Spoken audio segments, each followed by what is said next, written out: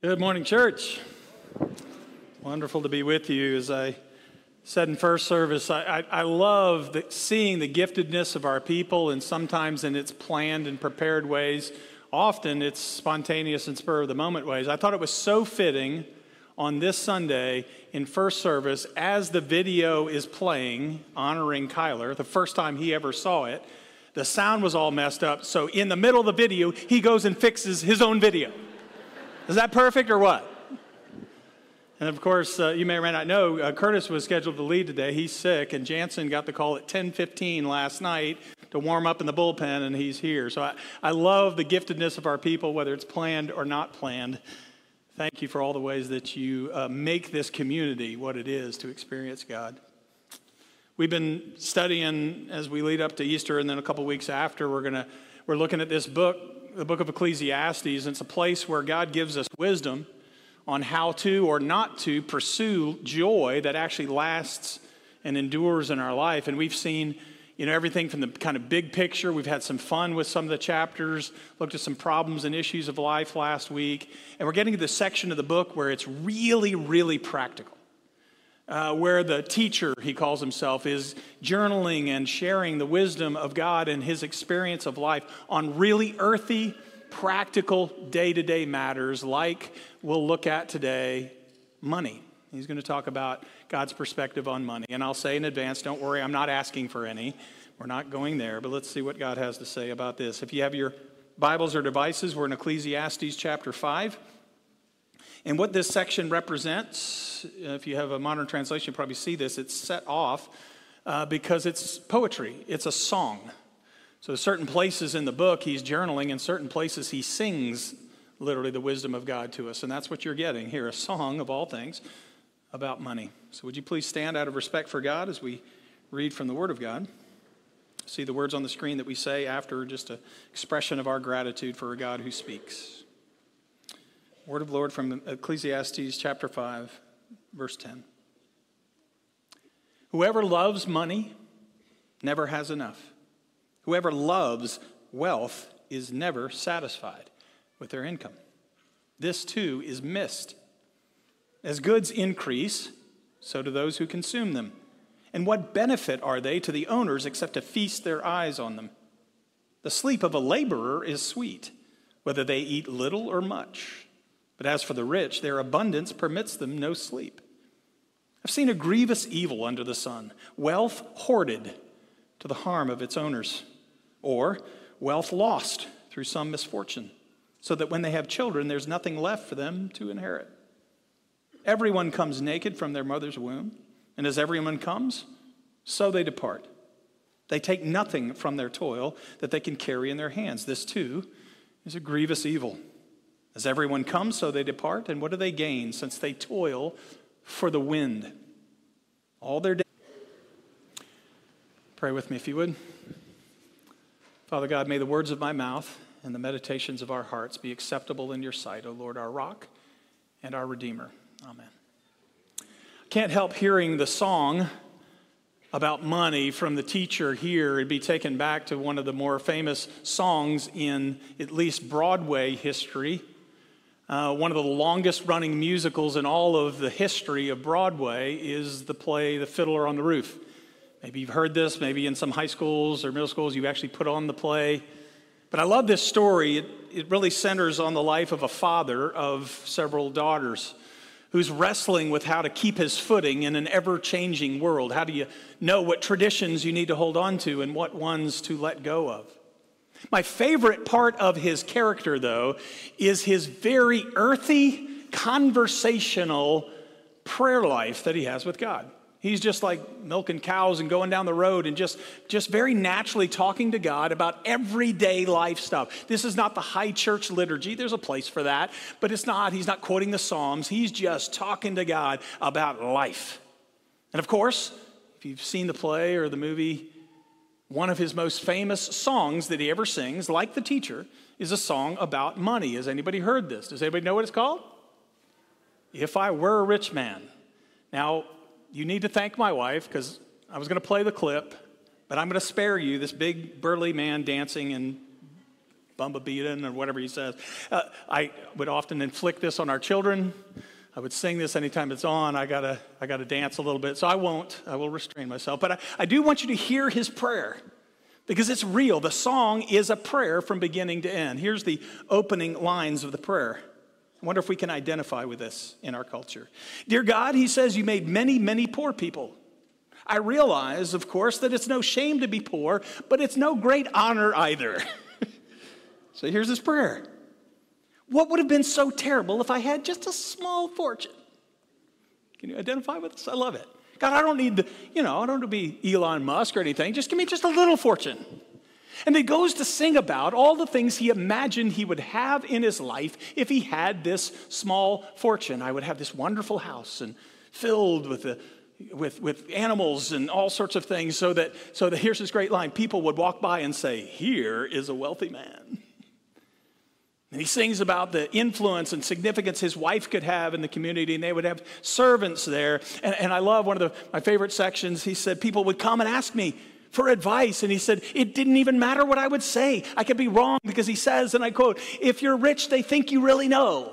And then he sings about the sweetest thing of all to him is that he would have the time to be able to sit around with the learned and discuss scripture hours at a time during the day. And then he comes to the closing line. Again, hear the prayer. Lord, who made the lion and the lamb, you decreed I should be what I am. But would it spoil some vast eternal plan if I were a wealthy man? That's a great prayer, isn't it? Let's be honest. Can you identify with it at all? Honestly, in your heart, do you identify with this prayer? How does our culture identify with this prayer? Is he right about this? Would a small fortune for us give us a life of leisure? Would it give us a life of influence and significance? Would it give us a life full of spiritual opportunity that we wouldn't have otherwise? Is he right? Then we come back to the song of the teacher in Ecclesiastes, the one who has been chasing and pursuing the joy of God that might endure and last for us. And when I come to this song, here's what's interesting to me. He literally sings a different tune. The writer of Ecclesiastes, by the way, is not someone who is thinking about the possibilities. He's already told us in chapter 1, I was wealthy beyond anybody in Jerusalem before me. He's got everything Tevye just sung in prayer for. And as has been true in different places in the book, he's looking around at all of us, late in life, and he's saying, I want to give you the wisdom of God and the wisdom of experience about this thing you think about or have to deal with all the time, this idea of money. And the question is, will we listen to the wisdom of the teacher? And I will say this section and this part of the text and even the message here is really, really practical. It's really earthy. So this is more teachy than it is preachy. Hopefully it's never preachy, but you know what I mean. So I want to walk through what is the teacher's reflection and wisdom inspired by the Spirit of God late in life to say, I want to give you wisdom, practical wisdom about what we do with money. And the first thing that you see is kind of the big picture. And we're going to go quickly through what he says here, and then we're going to step back to the big picture again. But what's the big picture?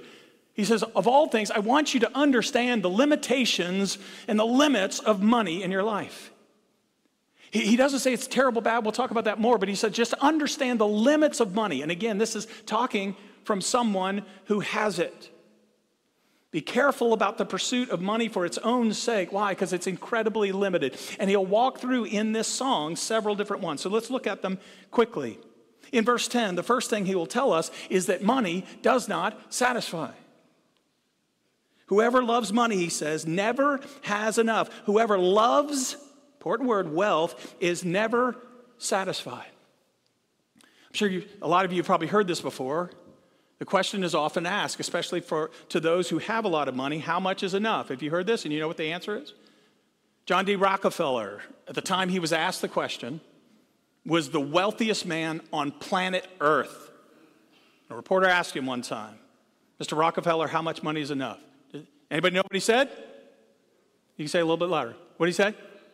Just a little bit more. And that's the nature of money, is it not? The wealthiest man had more money than anyone on planet Earth, and it wasn't enough. I need a little bit more. Whether you got $10 or 10 million, we always want a little bit more. And this is coming from someone who has it. And he says it doesn't satisfy. Doesn't mean it's terrible to have. It just doesn't satisfy us. Or maybe we take it from the great theologian Jim Carrey, who appropriately enough plays the Grinch in one of the great depictions of the Grinch who stole Christmas. When someone asked him in a serious moment of his life, this was the wisdom he gave. I hope everybody could get rich and famous and have everything they ever dreamed of, so that they will know that that is not the answer. Will we listen to the people that actually have what we think we want?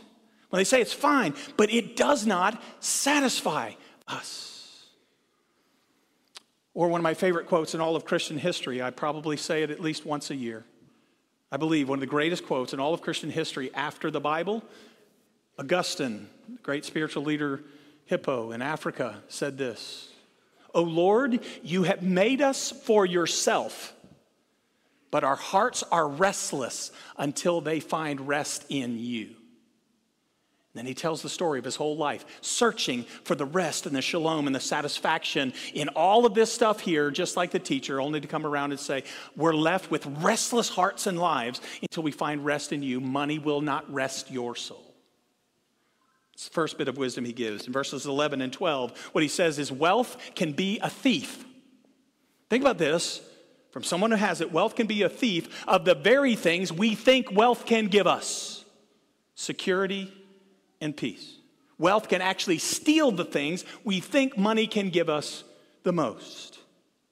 As he says in verse 11, as goods increase, so do those who consume them. The more you get, the more other people will want to take. Go win the lottery sometime and see how many friends you all of a sudden have. By the way, I'll just drop this in, just conversationally as we go through. If you are like me, even as the teacher is giving us this wisdom, there's a little Tevye in me that says, I know what you're saying, but I'd sure like to try it out. Some of you have that? I know it won't satisfy me, but I sure like to try a little bit. Listen, Holy Spirit inspired teacher tries his whole life and then comes back and says, please listen to me.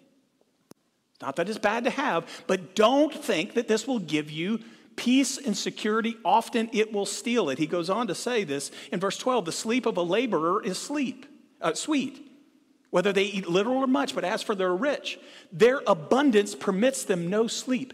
How many times have you heard people of wealth and power and influence and significance say something like this? I've heard it again and again.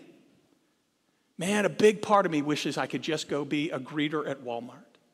Because I can do my job, I can bless people, and I could go to bed, and I don't have to think about all of this stuff. You hear this?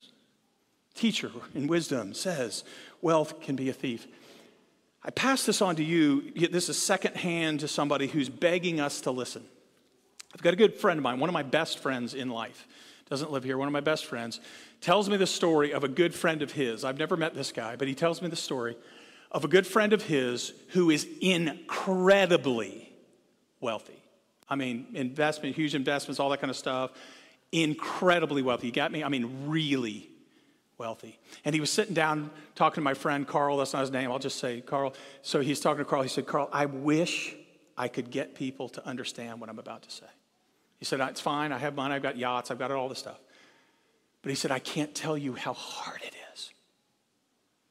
He said, what people don't understand is when you have a lot, it turns up the volume on the demons in your life because you can get whatever you want.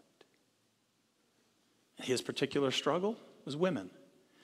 And he's worked hard to try to follow God's way, but here's the reality. He said, I can go places and nobody knows who I am, but he said, it's almost like there's this radar, this magnet, and people will come up and give themselves to me. Do you feel that? And he said, whatever your struggle is, like having a lot amplifies it even harder because you think you can do it all. What a sobering word from a person that's more wealthy than probably anybody in this room. He's not saying don't get it. He's just saying, please understand what you think you want may steal the very thing you think you will get. Wow, that's wisdom from Scripture. and other people's lives. Verse 13, greed destroys the one who hoards wealth. Not who has it, don't hear this, saying, oh, it's bad to have money. Greed is something that destroys the one who hoards wealth, who pulls it in just for their own selves. It's the Scrooge factor, right? It's just for me, and I'm going to take care of it. None of it gets out. I was just thinking about this week. I know I've known this before, but it just kind of came out as I'm writing this message. I'm thinking, you ever thought about this? Do you know what the root of the word miserable is? You ever thought about this? Miser. It's a Latin word that means wretched. And someone that is so internalized with the things that they have. By the way, we can do that with $10 or 10 million, by the way. But someone that hoards and takes it in is literally living a miserable life. And that's what the teacher says here. One of the more poignant moments in Scripture, Jesus, in the middle of his ministry, is approached by a man who's having a dispute with his brother about the estate of his deceased father. And he says, Jesus, would you tell my brother to give me my share of the estate? Can I just say this? This seems like just a Bible story that you go pass through. I worked for several years in estate planning and law, and I'm telling you, it's one of the ugliest places of the human heart. Because you see a loved one die, and all of a sudden the piranha come out, dishonoring the one they claim to honor, and they're fighting over money they did not earn themselves. Jesus encounters that everyday moment of life. That's when he tells the story of the rich fool building the bigger barns. But listen to the wisdom of Jesus who comes along the teacher here. Luke 12, verse 15, he says, watch out. Be on your guard against all kinds of greed. And then this line, if you forget everything else we said, can we take the words of Jesus in? A person's life does not consist in the abundance of their possessions. And I hear it, but the Tevye in me struggles to believe it. Your life isn't defined by your stuff. I have to say this pointedly to men sometimes. Your identity is not based on your bank account. It's not. Your life is about more than that. And the teacher here, as well as the teacher of all teachers, who's richer than anybody, tells us this. Greed destroys the one who hoards wealth. Verse 14, a simple reality. Money and possessions are vulnerable. We know this, right? You can't keep it. And you can lose it pretty quickly. Some people do, but some people don't. I think about one of the gifts, can you call it that, of COVID? I hated COVID, the pandemic, but you know, one of the things COVID did for us is it exposed our idols. Exposed the clay feet of our idols. You hear what I'm saying? And those of us who kind of built our security and peace on our 401k all of a sudden had our eyes opened. And on the invulnerability of our physical safety in this world. No. Again, that's not saying that part's a good thing, but money is vulnerable. It's not going to sustain or last. And then last one, we'll just touch on this quickly because there'll be another whole piece on this in Ecclesiastes. But one theme that runs throughout the book, death is the great equalizer, right? No matter how rich, wealthy you are, there's a tombstone with your name on it in the future. And go ask the Egyptians, they tried. You can't, as you know what? Can't take it with you. They surrounded themselves in death with all of their stuff, and it got plundered by grave robbers, and now it's museum pieces. Is that what we're banking our life on? And throughout the book, the wise, wealthy, powerful, influential, Holy Spirit-led teacher asks this question of us. What are you investing your life in that will actually endure? Money is fine, but it is mist. It is hebel in Hebrew. It's mist. It will not produce all the things we think that we sing about. And Tevye thinks would give him all the stuff he thinks. Now that's his quick look. I want to step back and look at two big picture pieces of wisdom from Scripture that I found really helpful. What is a biblical picture of money and wealth and possessions? All right, there's a lot we can do. This is just big picture here. First of all, this is really important in church because sometimes we miss this. Let me say this really clearly. Money is not evil, and having money is not wrong. Let me say that again. This is really important. Money is not evil, and having money is not wrong. And sometimes you'll go to church and you'll feel guilt-tripped about having money in any way. That's not what Jesus says. That's not what the teacher says. In fact, he says quite the opposite in some ways. It's not evil. Having money is not wrong. I just put some examples up here. In fact, if you look throughout Scripture, there are all sorts of characters, people in the story of God, who have great wealth and use that wealth to do great things. You hear me? All throughout the Bible, I'm just giving you a few examples, but all throughout the Bible, there are people who have great wealth and do great things with it. One is Abraham and Sarah, right? The father of faith, father and mother of faith, right? The whole line of faithfulness comes from Abraham and Sarah. In fact, I don't think Christianity is a religion. It's a way of life Jesus invites us to. But if you want to think about the three great religions of the world, Christianity, Judaism, and Islam, it all comes from Abraham and Sarah. And he was a wealthy man. They were a wealthy family. And in fact, if you pay attention to that part of the story, which we often don't, Abraham is incredibly generous and blesses everybody around. In fact, that was God's intent. He said, I'm going to bless you, Abraham, so that you will be a blessing. Not a miser, but a blessing. And all you had to do was get your life around Abraham's and you were blessed. Follow the patriarchs in the story. That happens to all of them. Really cool, isn't it? Or I think of Boaz. We did a whole series on the book of Ruth. And we don't often think about this part, but Naomi and her mother-in-law and Ruth, her daughter-in-law, come into the land impoverished and hopeless. And what is it that turned it around? A wealthy older man who follows God's call to be generous to the poor. And everything changes when he gives generously. And it's not just that they're blessed individually. As you know, if you've read this story, it ends in the bloodline of Jesus himself coming into the world through the generosity of money. He was a wealthy man, and he used it for the glory of God. Or I love the way The Chosen is depicting Joanna. If you want another example doesn't get enough attention, go read the first few verses of Luke chapter 8, and you get a list of women who are the financial backers of Jesus' ministry. Joanna is one of them.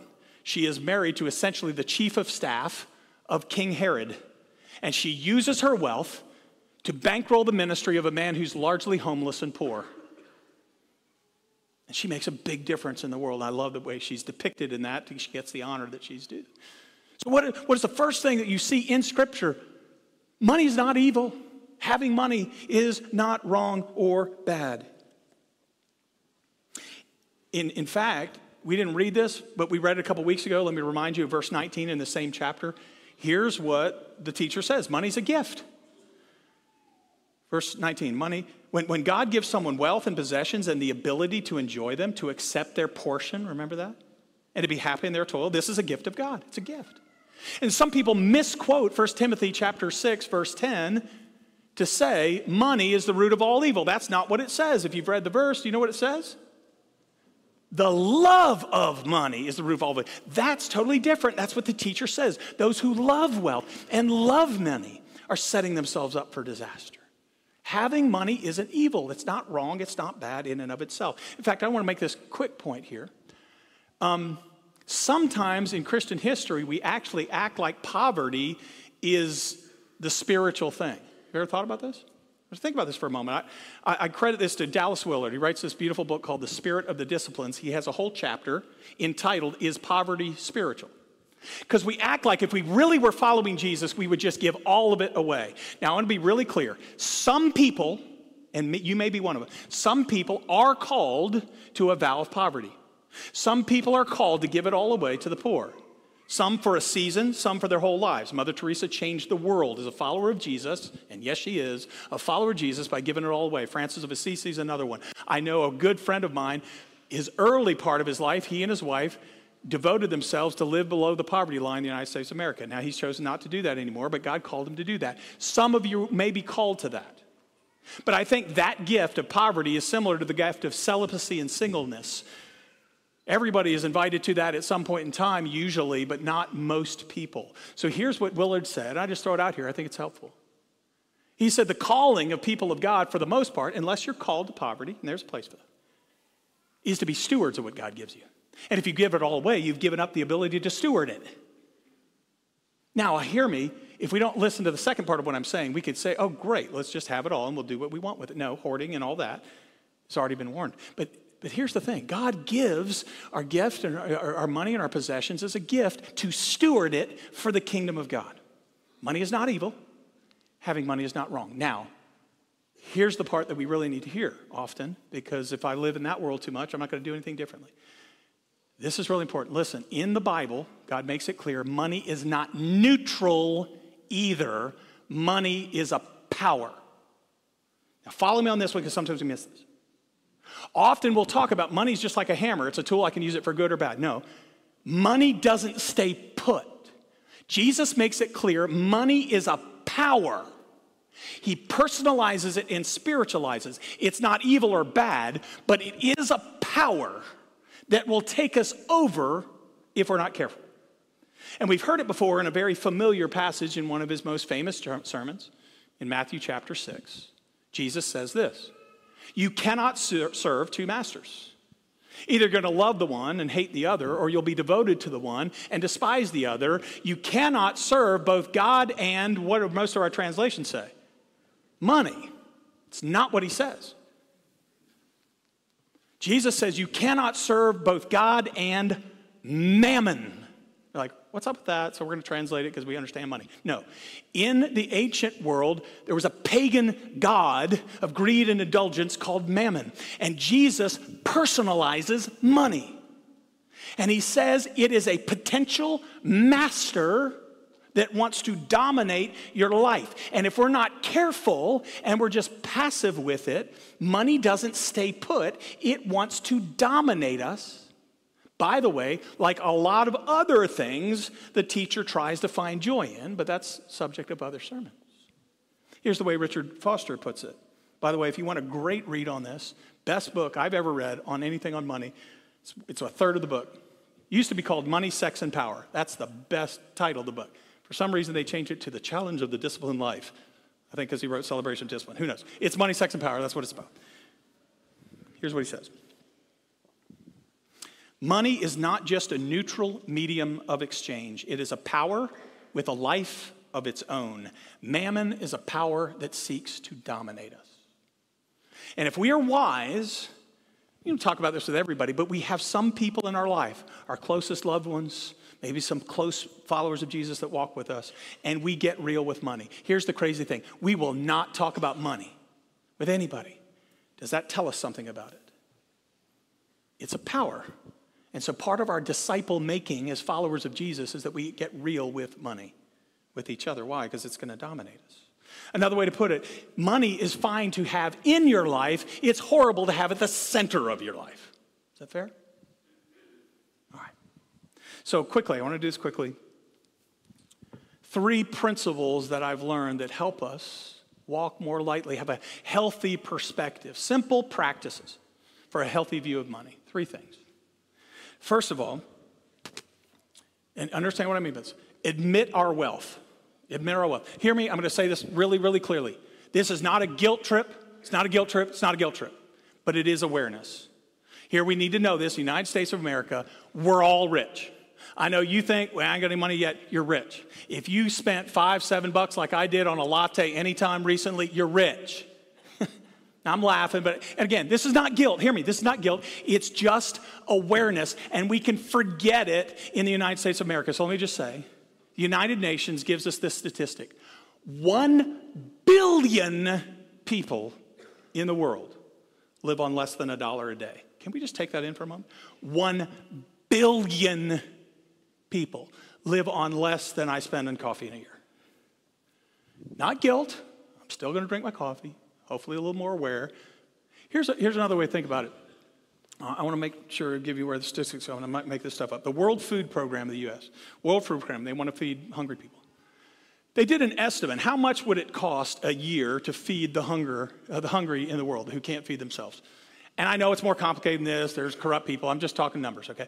So what would it take? The estimate is $40 billion a year to pay for the food to feed the people who can't feed themselves. So I'm just thinking, again, not guilt, just awareness. I just want to think about 2 other stacks that just blew me away when I thought about this. Do you know how much money we spend in the United States on diet-related things to take in less calories? I'm one of them. I need it. Do you know how much we pay? $30 to $50 billion. What's the average of that? Exactly the money it would take to feed the world to get me to stop eating. Not guilt, just awareness. Or the other one that opens my eyes. Do you know what we spend a year in the United States of America for storage units for stuff we don't use? $37.5 billion. Not guilt. It is awareness. If we take the stuff we don't even need, we could feed the world. So hear me. This is not beating everybody up. He says it's a gift. It's a gift. We are gifted and we're rich. So when we read those passages in the Bible, when Jesus is talking about the rich, do not think Elon Musk, it's me, and it is you. So with that, what do we do? Secondly, connect with the poor. And I want to say this very clearly. Charles is right there. He's one of my discipleship guys. He will back me up in this. I'm not preaching this from, I do this really, really well. What have I been praying about the last several weeks with you, Charles? I want to connect with the poor more, and I don't do it enough. Hang out with people who already know Jesus a lot, and hang out with people who have a lot of money. My wife leads the way in that. I want her to disciple me in this.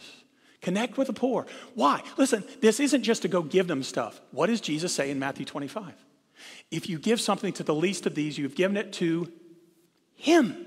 What does that mean? Mother Teresa taught us this, or tried to. She said, when I go and interact with the poor, I'm not just giving them stuff, I'm seeing Jesus there. So the ability to connect with the poor gives me a place of connection, not just with money, but with the Savior of the world. Then lastly, I love this, comes straight from Foster. Dethrone the idol of money.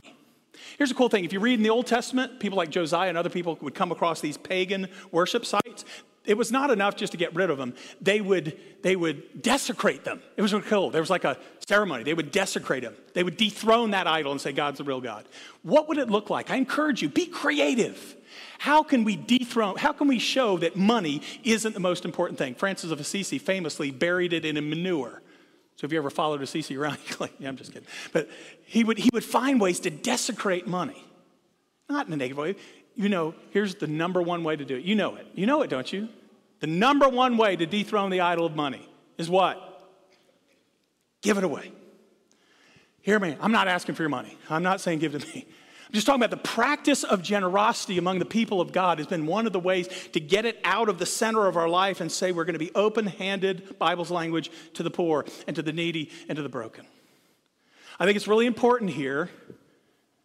Jansen referred to this before, so let me say this. Like, a teacher taught me this a long time ago, and I went back and I thought, wow, is this really true? But I think it is. Check me on this. Do you know Jesus never asked anybody for money? Did you ever think about this? As far as I know, he never asked anybody for money. He'd pull out a coin to make a point. But as far as I know, he never asked anybody for money. Now, people gave some, but he didn't ask for it. But why is it that Jesus talked about, for the people that count up such things, he talked about money and possessions more than anything other than the kingdom of God? Why did he do that? Because Jesus doesn't want your money. By the way, he's pretty rich. He doesn't need it. But what does Jesus want? He wants your heart.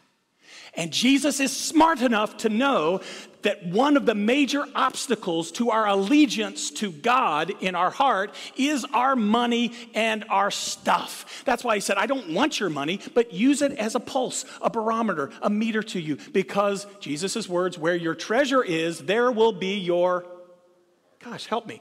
Where your treasure is, there will be your, right? He's smart enough to know. He doesn't want your money or need it. But sometimes that may be the very thing that gets me free to worship our God. Dethrone that idol and put Jesus on center stage. You know, I always love to talk about, like, God raises up people in my life. By the way, many of you are right here. I talked to somebody right before we came in here just to thank him for being a model of God's heart towards money. Hear me. It's not about money. It's about heart. Let me tell you quickly about a guy, and we'll be done. Dan Zimmerly is a man who models the heart of God in this way to me. Sometime I'll tell you, I've told the Bible class before, and some of our discipleship guys, the best lesson he's ever taught me. But this is something, he didn't tell me anything. I just found out about it little by little in just walking with him as a mentor. His incredible heart for the people of God, and it comes out. He makes cabinets. He owns a cabinet company. He said, I tried to be a minister. I was horrible.